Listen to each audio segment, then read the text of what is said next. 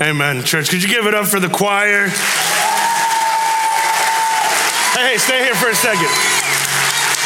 Hey, before we move forward into this service, can I just take a moment and just give some flowers out to Rachel, Pastor Ariel, the choir, Pastor Jason, Miss Jessica, who directed the choir and spent months working with our children. Look at her crying her eyes out. Come on. Thank you guys, honestly. I know it's been months worth of work. Thank you. Those in the seats who are in the choir, thank you so much. You guys can go ahead. You've done more than enough. Thank you so much. While we're on the note of giving out some flowers, let me just one more. If you walked in, you might have noticed our foyer looks a little different. There's been some upgrades, and this is something that's been in the works. A precious sister in the Lord passed away last year, Angie, and she was, I think, 95, Brother Gary, when she passed away, close to 95, and was at this church as a young girl. And so in her will, she left 4% of her estate to Belmont. And so we've used those funds, or some of those funds, to renovate the foyer. And so it's not totally done. There's going to be a portion on the side that's dedicated to Angie herself. That's going to be our missions corner. She had a heart for missions, and so we want to take time and dedicate that as well. But the team worked really, really hard to get everything done just before Christmas. So again, I want to give kudos to Mylene. Where's Mylene at?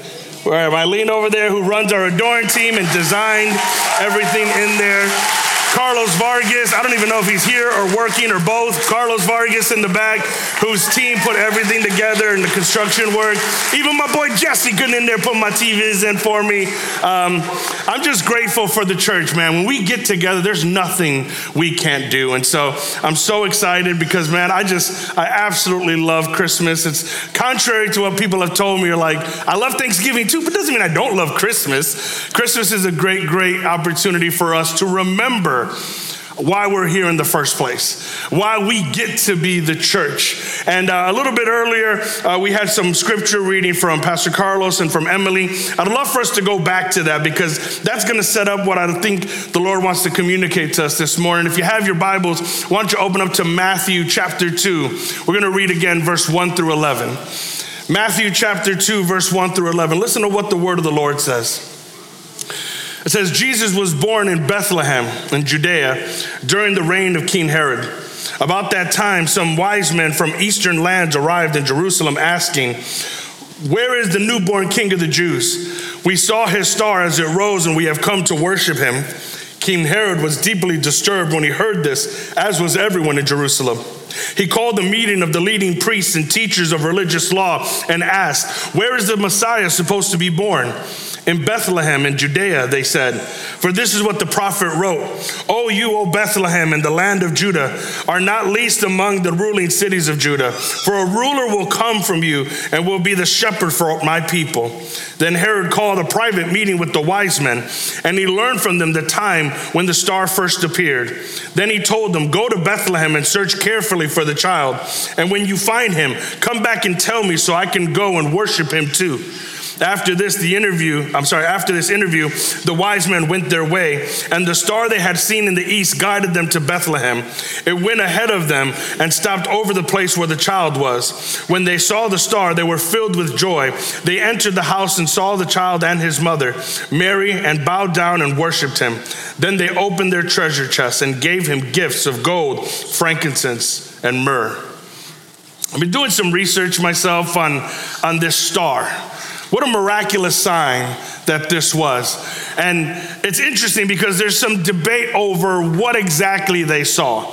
There are some who think it was a star. There are others who, they follow the astronomical aspects of it, they're like, no, probably wasn't a star. Stars don't move the way it's described in that. And so it could have been a shooting star, some might think. And they're like, no, a shooting star wouldn't have, again, acted the way the scriptures explain. And so there's a few different theories. One of the more popular ones is it was kind of a combination of things, an alignment of Jupiter and Venus and star that made it cause brighter and moves and rises and sets the way that they talked about. But with all the debate over what it was, here's the reality. They said, if this is true, if what scriptures say is accurate, then no doubt it was a miraculous sign. It was a miraculous sign that many saw. And this is what I love about being a star, is that it was visible to everybody. everybody could see this star, and yet everybody responded differently to it, even in what we just read. This star is in the sky, and everyone sees the same star pointing to the same place, but have very different responses to what that star is pointing to and what it means for them in their lives. And that's what I feel happens with us as well. I think God is still pointing us to Jesus, and we all get similar signs and similar viewpoints that point us to the same person in Jesus, and yet many of us have different responses when we acknowledge that sign. And so there's a few things that I want to chime in on and look at some of the responses that we saw in the scripture. The first one is I want you to notice King Herod's response. King Herod's response was a response of fear. Again, let me give you a little bit of background on Herod. Herod is an appointed ruler over the Israelites under Roman rule. It's a very political position that he's in, and so he's got to appease his Roman dictators, but he's also got to manage somehow the Israelites. And for all intents and purposes, from a political standpoint, Herod was a pretty decent king. As far as infrastructure, as far as buildings and things that he established, I mean, there's a lot of good things he did. But on the other end, he was a terrible human being. He was a very jealous, insecure leader, so much so that he even killed members of his own family who he felt were threatening his reign. And so there was a lot of aspects of Herod, not mentioning the fact that he was not a man of God in any way, shape, or form, that were very distasteful about him. And so Herod is kind of doing his thing, trying to hold control, killing his own family members. And all of a sudden, these magi, these wise men come from this far land, and they say, hey, listen, we saw the sign that pointed to the King of the Jews. Can you tell us where he is? Now, I imagine from the wise men's perspective, they're like, hey, you're a king here among the Jews, so you would surely be excited and would know about where this kid is, and you could point us the way. But the truth is, the Bible tells us King Herod was gripped with fear, as were many of the people in Jerusalem, which, by the way, it's not like three guys showed up at his door. We kind of limit the three wise men to three, even like we did in our production, because there were three gifts. But chances are this was a caravan. This was a multitude of people that have shown up knocking on the door saying, hey, we've come to see your king. It reminds me a little bit of a small tangent, but one of my favorite Great Chicago Fire stories is after the Great Chicago Fire, France donated thousands of books to replenish the library that burned down during the Great Chicago Fire. What France didn't know is we never had a public library before the Great Chicago Fire. So you can imagine Chicago like, oh yeah, the library, the kids, they'll love this. Thank you and I almost feel like Herod has the same response. They're like, hey, we've come to see the King of the Jews. He's like, yeah, the King of the Jews. Sure, give me 1 minute, I'll get him for you. Like, you can tell he's thrown off by this. And so why is he so gripped with fear? Because this Jesus is a threat. It's a threat to his power. It's a threat to his authority. It's a threat to his status among the people. And you know what? If we're honest, many of us struggle with accepting Jesus and being committed to a relationship with Christ because he's a threat to you. He's a threat to your power. He's a threat to your authority. He's a threat to your status in life. See, the problem is many times around Christmas, we celebrate this Savior that was born. But don't forget that he's also King.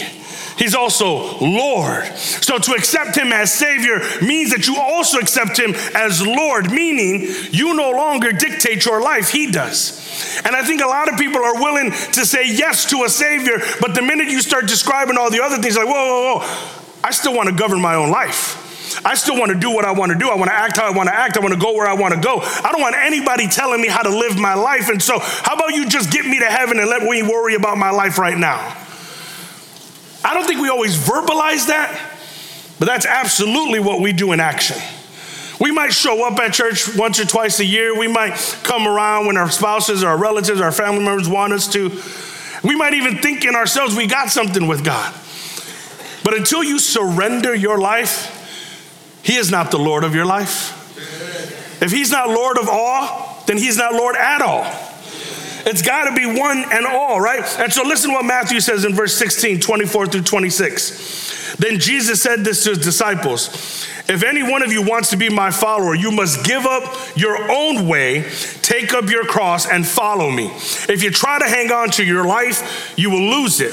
But if you give up your life for my sake, you will save it. And what do you benefit if you gain the whole world but lose your own soul? Is anything worth more than your soul? Herod was gripped with fear over the birth of a baby. A baby caused him to have so much fear that he declared throughout the entire land that any child 2 years and younger that was a male boy must be killed. Why? Because when you fear losing power, you do everything you can to gain it. And that sounds kind of villainish, but let me explain it how I mean in our terms. When we refuse to surrender to Jesus, we do whatever we can to hold on to power, even if that means self-destruction. We hold on to drug habits, even though we know it's not good for us, but at least I get to choose. We hold on to other types of addiction. We hold on to other sinful behaviors. We hold on to things that we don't even like, that we don't even want to be like.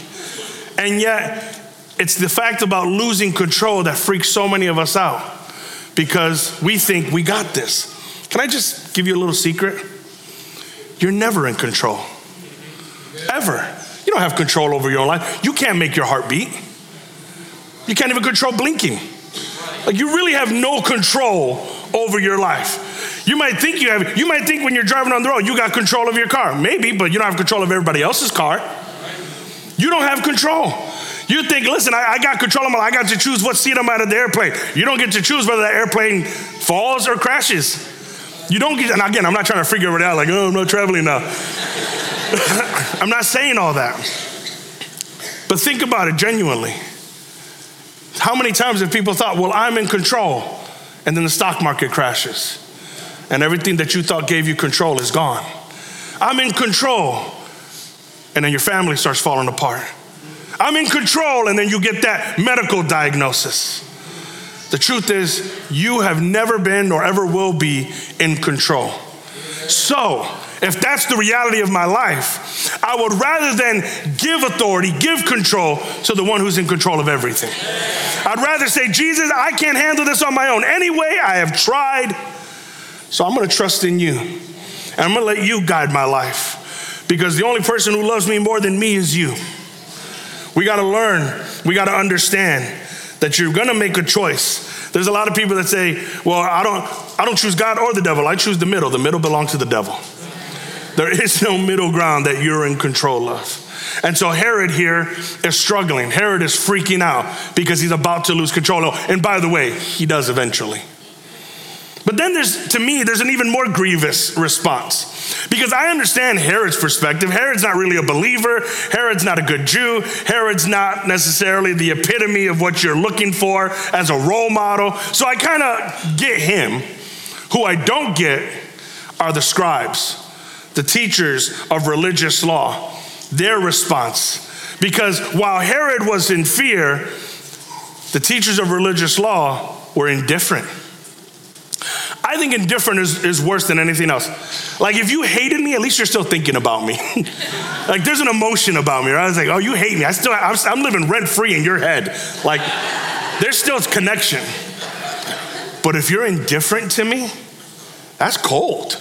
Like, you don't even care. Like, I don't exist here. That's what I try to tell, especially young people when they have breakups. I'm like, listen, kick them out of your mind. Like, let them. Your indifference will hurt everybody worse than anything else when you realize that they don't have control over you.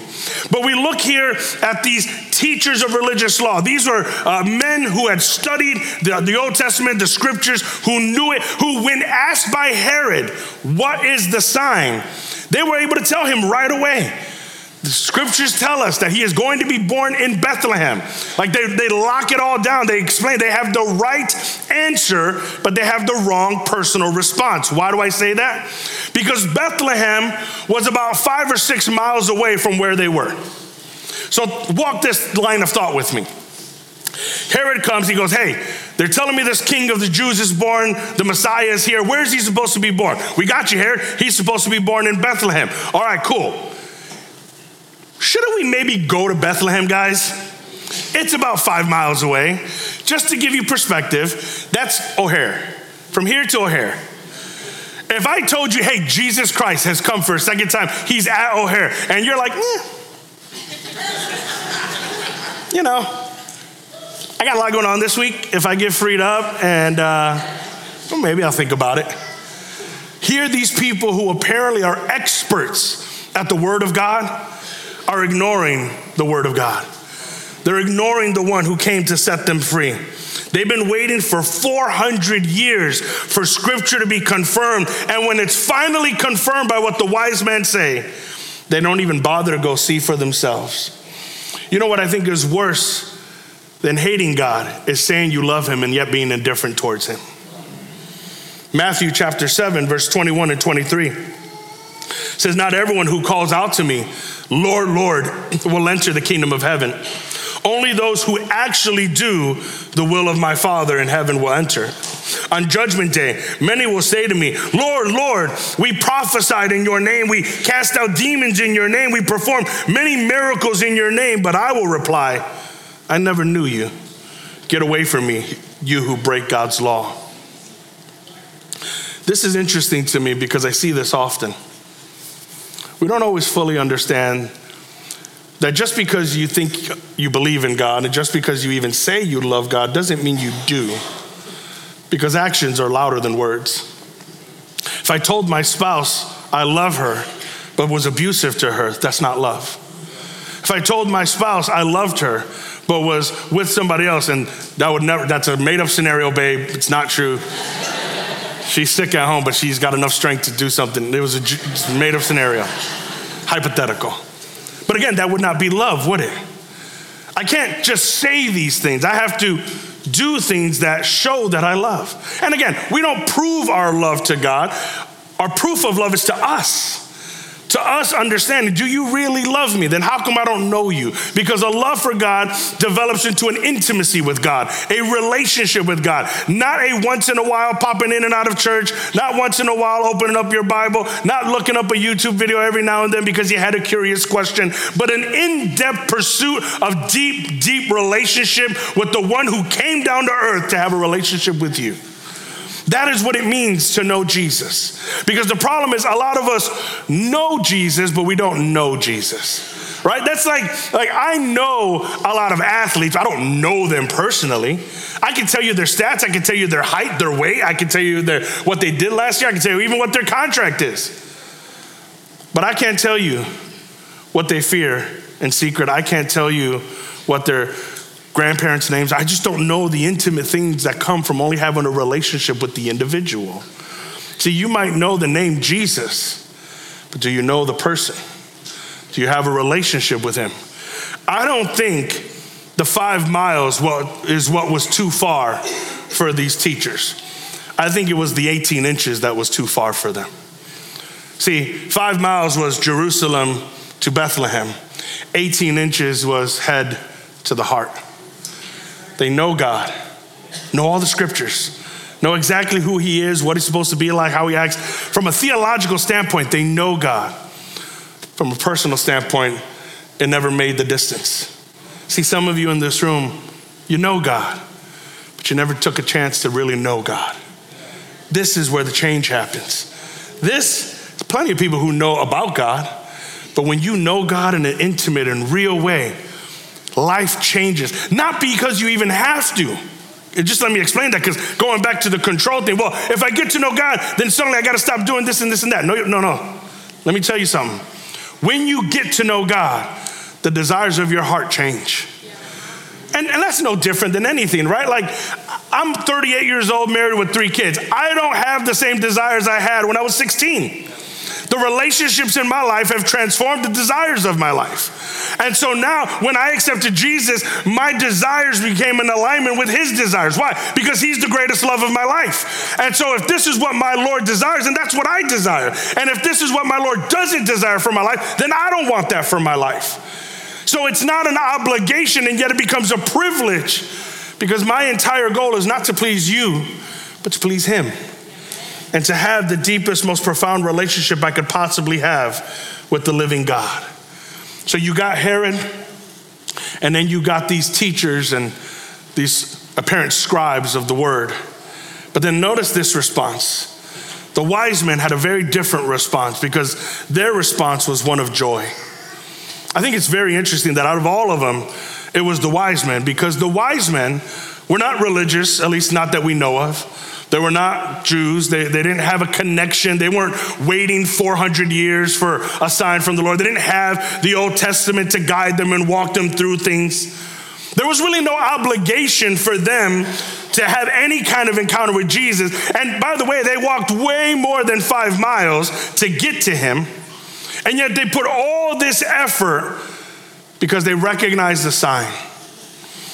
The important thing I think to pick up is that the wise men had the exact opposite response as Herod and the teachers. They didn't fear losing title, power, or position. Quite the opposite. When they saw Jesus, they bowed before him and they worshiped him and they presented him with gifts. They weren't insecure about what he might take from them. They were overjoyed to be able to give to him. When you see the teachers, right, who were indifferent, same thing. They saw the star and felt nothing. These foreigners, Gentile scientists, not religious men at all, again, as far as we know, yet they were compelled when they saw this phenomenon in the sky, this sign, this star, to travel from a far distance in order to see the newborn king. And by the way, newborn is a loose term because again, you got to shift our mind a little bit. The shepherds came about the newborn time, but the wise men, they showed up at least, 6 to 18 months later. So, Jesus was he was pretty much a toddler by the time they showed up. And why? Because they came from the east. It's not like they got in a car and let's go see Jesus. They had to pack the camels. They had to load up a caravan. They had to get the resources. It took significant effort for them to gather everything, to leave their jobs and their caretaking and everything they had, to gather a caravan, to gather resources, to gather money, to go on this trip to possibly maybe see the King of the Jews. Why? Something about what they saw compelled them.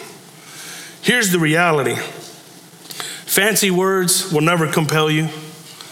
Great music is never going to compel you. Brand new foyer will never compel you. It is only by God's Spirit when he opens your eyes to see the reality of your life and what you need that you will be drawn. And no one will ever have to force you to do that. This is why we've been praying for you. I don't even know your name, and I can tell you I have been praying for you. Not that you would enjoy this service, although I hope you do, but I pray that your eyes would be open the same way the wise men's eyes were open. That yes, they were wise in science and all the things that they practice, but they were also smart enough to know there's something about this Jesus that I have to see for myself. Listen, Luke chapter 2, verse 8 through 11, going back to the shepherds, says that night there were shepherds staying in the fields nearby, guarding their flocks of sheep. Suddenly an angel of the Lord appeared among them, and radiance of the Lord's glory surrounded them. They were terrified, but the angel reassured them. Don't be afraid, he said. I bring you good news that will bring great joy to all people. The Savior, yes, the Messiah, the Lord, has been born today in Bethlehem, the city of David. Whether it's lowly shepherds or esteemed wise men, the response to an encounter with Jesus is the same. Unimaginable joy. Unimaginable joy when they experience. I just love the picture that scripture paints. They've traveled this whole way. They talk to Herod, and he even tries to maneuver them and manipulate them into doing something different. And yet they still arrive at their destination, and they get there, and Mary is with Jesus. And as soon as they see him, no words are spoken. Mary doesn't declare his glory and his goodness and say, Gabriel came and he spoke to me. She didn't convince anybody. They saw him, and that was enough. They saw him, and the immediate response was to fall on their knees and worship the King of Kings and the Lord of Lords. Because when you see him, and again, I'm not talking about just with your physical eyes. I'm talking about when the eyes of your heart have been opened to the realities of who Jesus is and how deeply, widely he loves you. It's the only response that's ever able to come out. We describe it in different ways. I felt a warm feeling, or I got over emotional. You got all these different responses, but it all boils down to the same thing. The joy of the Lord begins to overwhelm. Pastor Jason, if you can help me out. Christian, let me ask you something. Believers in this room, can you do me a favor? Just close your eyes for a moment. I want you to look back. I want you to look back to that first time you said yes. I want you to look back to the joy of your salvation. You remember that moment? Might have been in a church, might have been alone in your room, might have been in your car, might have been on a bus. Can you go back to that moment where you were confronted with the reality of who Jesus is and what he wants for your life? I want you to go back to that feeling. What did you feel? What did you sense? What did you realize? I want you to remember how special that was for you. Because that was the moment your life changed forever. Sure, there might have been some ups and downs afterward. There might have been some even moments where you walked away and came back. But that was a pivotal moment, a transformative moment where everything changed. Where now your children don't have to experience the same things you had to experience. Where your grandchildren now are singing on this platform because the trajectory of your life changed, and that meant the trajectory of their life changed. Where your marriage became better and stronger because you realized what it means to really love. See, the reality of salvation is that it just doesn't change you, it changes everything. Over 2,000 years ago, the world was shaken when a star pointed to the birth of a Savior. Some responded in fear, others with indifference, while others rejoiced. The question I have this morning is to those of you who don't have the memory that I've just been describing, who can't recollect a moment where you said yes to Jesus and everything changed. Talking to the people in this room who maybe the whole idea of church and God and Jesus scares you. And again, I'm not saying you're a villain like Herod. I'm not saying it scares you because all you want is ultimate power. It scares you because it's scary to let go and to trust and have faith in something you don't see tangibly. I get that. But isn't it just as scary trying to navigate this on your own?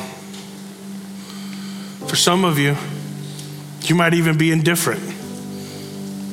You might have grown up in church, you know, all about this God thing. You might have even served God and done some things for God. But truth be told, you're right in the middle. You're lukewarm. Could you do better? Yeah. Do you want to? No.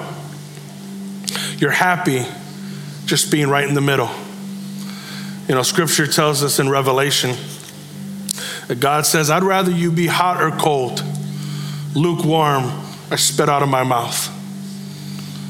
What is he saying? At least if you're cold, I know where you stand. And if you're hot, I know where you stand. But that middle temperature, you don't even know where you stand. And like I said earlier, the middle defaults to the cold.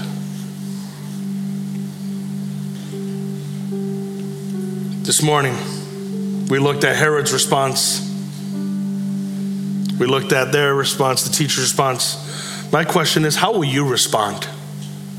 Because here's the truth, those of you who haven't made that decision, you also were led here this morning. It may not have been a star, could have been a family member, could have been your grandkids who were on the stage, your neighbors, coworkers, some friends. You might even just have caught us online and were intrigued enough to show up. But here's the real bottom line. At the end of the day, I believe with all my heart that it was the Lord that has brought you in this place at this time for this moment. And you may not even understand that, but listen. In the book of John, chapter 3, verse 16 and 21, for this is how God loved the world. He gave his one and only Son, so that everyone who believes in him will not perish, but have eternal life. God sent his Son into the world, not to judge the world, but to save the world through him. There is no judgment against anyone who believes in him, but anyone who does not believe in him has already been judged for not believing in God's one and only Son.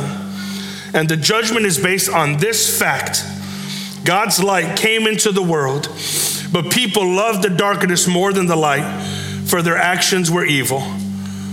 All who do evil hate the light and refuse to go near it for fear that their sins will be exposed. But those who do what is right come to the light so others can see that they are doing what God wants. This morning, I've come to give you a choice. You can either choose to allow fear or indifference to prevent you from receiving what you need, to stay indifferent about your relationship with Jesus and leave here exactly how you walked in. Or you have a choice to experience joy like you've never experienced before. So I'm going to ask you to stand, church, if you please. And all across this room, I'm going to ask you for just a couple minutes. Would you just bow your head, close your eyes? I just want you to hear my voice for a second. We've worked on months to put this small presentation together for this singular moment, to give you an opportunity to make a choice. And I just want to remind you that it is a choice, so that at the end of all of this, I've officially ruined any excuse you have the moment you stand before God. You're not going to be able to say, well, I didn't know, or I wasn't sure, I didn't really believe. Because today God has sent the word to you and called you unto him. So excuses are out the window. The choice is yours. And you're not choosing to join this church, and I'm not saying any of that. I'm saying, do you choose to take the journey that these wise men took to encounter and experience Jesus Christ and begin a journey of relationship that'll transform you for eternity? With every head bowed and every eye closed, if that's you, if as I've been talking, you felt something just pulling at you, even maybe before today, there's just been something pulling at you, I want you to know that's God calling you unto him. All I need you to do, the Bible says that if you believe in your heart and confess with your mouth that Christ is Lord, you are saved. So I want to pray that with those in this room who want that. All I need you to do is signal me real quick by lifting up your hand, and you will be included in that prayer. Is there anyone here who says, Pastor, I want to give my life to the Lord? Thank you, brother. Anyone else? Thank you. Thank you. Amen. Thank you, brother. Thank you, brother. Thank you, sister. Come on, I'm going to give you a couple of minutes here because it's the most important decision of your life. Thank you, guys in the back. I see you. Anyone else says, that's me, Pastor? Even if you've walked away, now's your chance to come back. Now's your chance to come back. You've been hearing this for a while now. Now's your chance to make a choice. Just give you one more minute if that's you.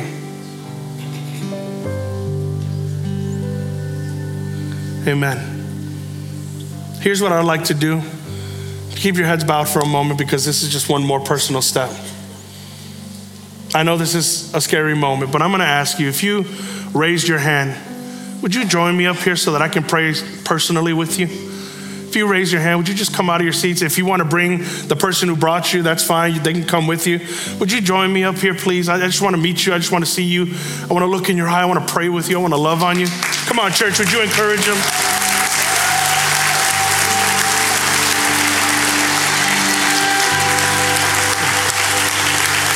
Come on, church, keep going, keep going. They're walking up.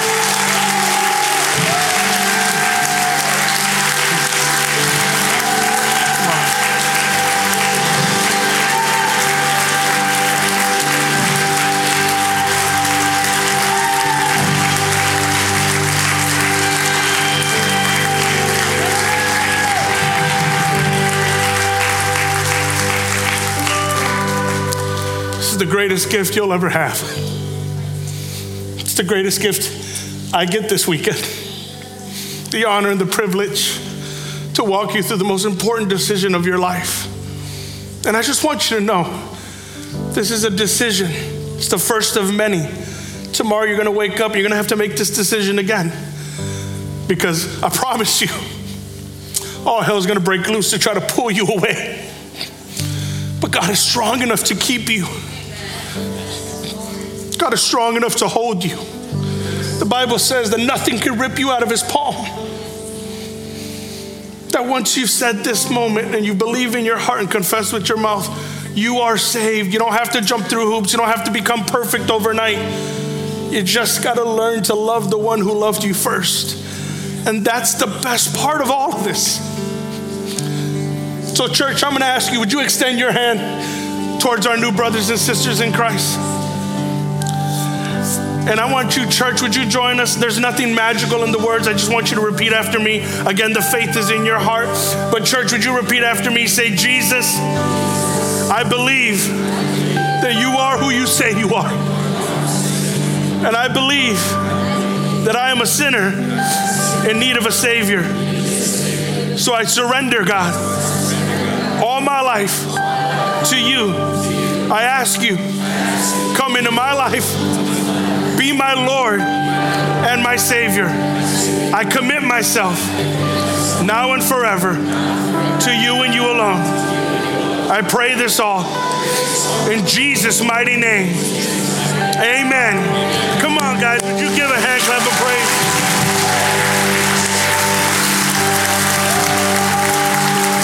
Amen. Now listen, before you go, I say this often. It's important for me to communicate this. This is the beginning of a journey, not the end of a journey. Okay, this is the beginning. And so I always use the example. This is like saying yes in a wedding vow. You know, I said yes to my wife when we got married. But if I said yes and then never talked to her ever again, it's a pretty bad marriage. So did I know what it meant to be a husband the moment I said yes? I had no clue. I thought I did, and then I got married. But you know what I've discovered? The greatest joy of my marriage is learning how to love my wife and learning how to receive her love. And every day I try to be a better husband. And so now that you have a relationship with Jesus, and that is a fact, you're not earning it, you got it. It is sealed with the Holy Spirit in your heart.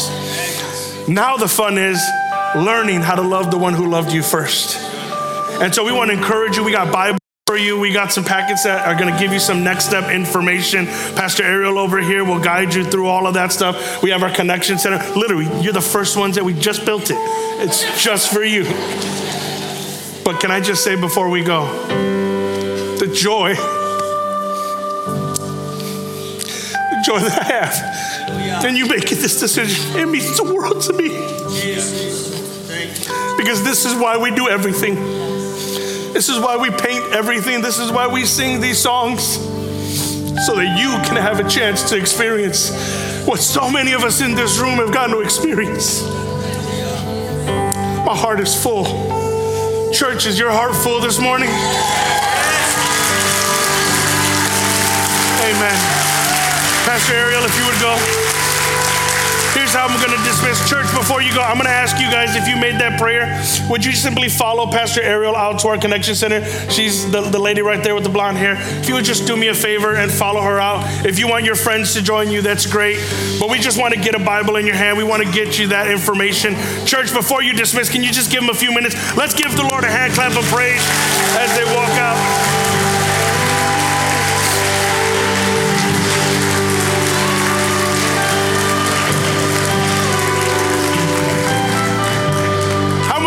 It's good to be in God's house this morning. Hallelujah. Hallelujah. Let me just talk to the rest of the believers as we get ready to dismiss. It doesn't just happen on Christmas, right? But I want to encourage you as you celebrate our Lord's birthday, as you take time with your family and your opening presents. And listen, I get it, man. We work really hard at giving people gifts to show them we love them. But what kind of gift can we give the one who's given it all to us? What can we possibly give to the Lord who has everything? I'll tell you what it is. We give others an opportunity to experience what we've gotten to experience. We share our testimonies. We disciple. We encourage people to come to church. We walk with them in life. We pass along the greatest gift that's been given to us. That's why I was so emotional, not just because of that moment, but we live for this.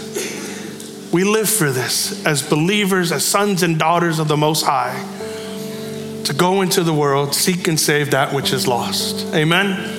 So I want to encourage you, be all that God has called you to be and do all that God has called you to do. I love you, church. God bless you, and have a very, very Merry Christmas. You're dismissed.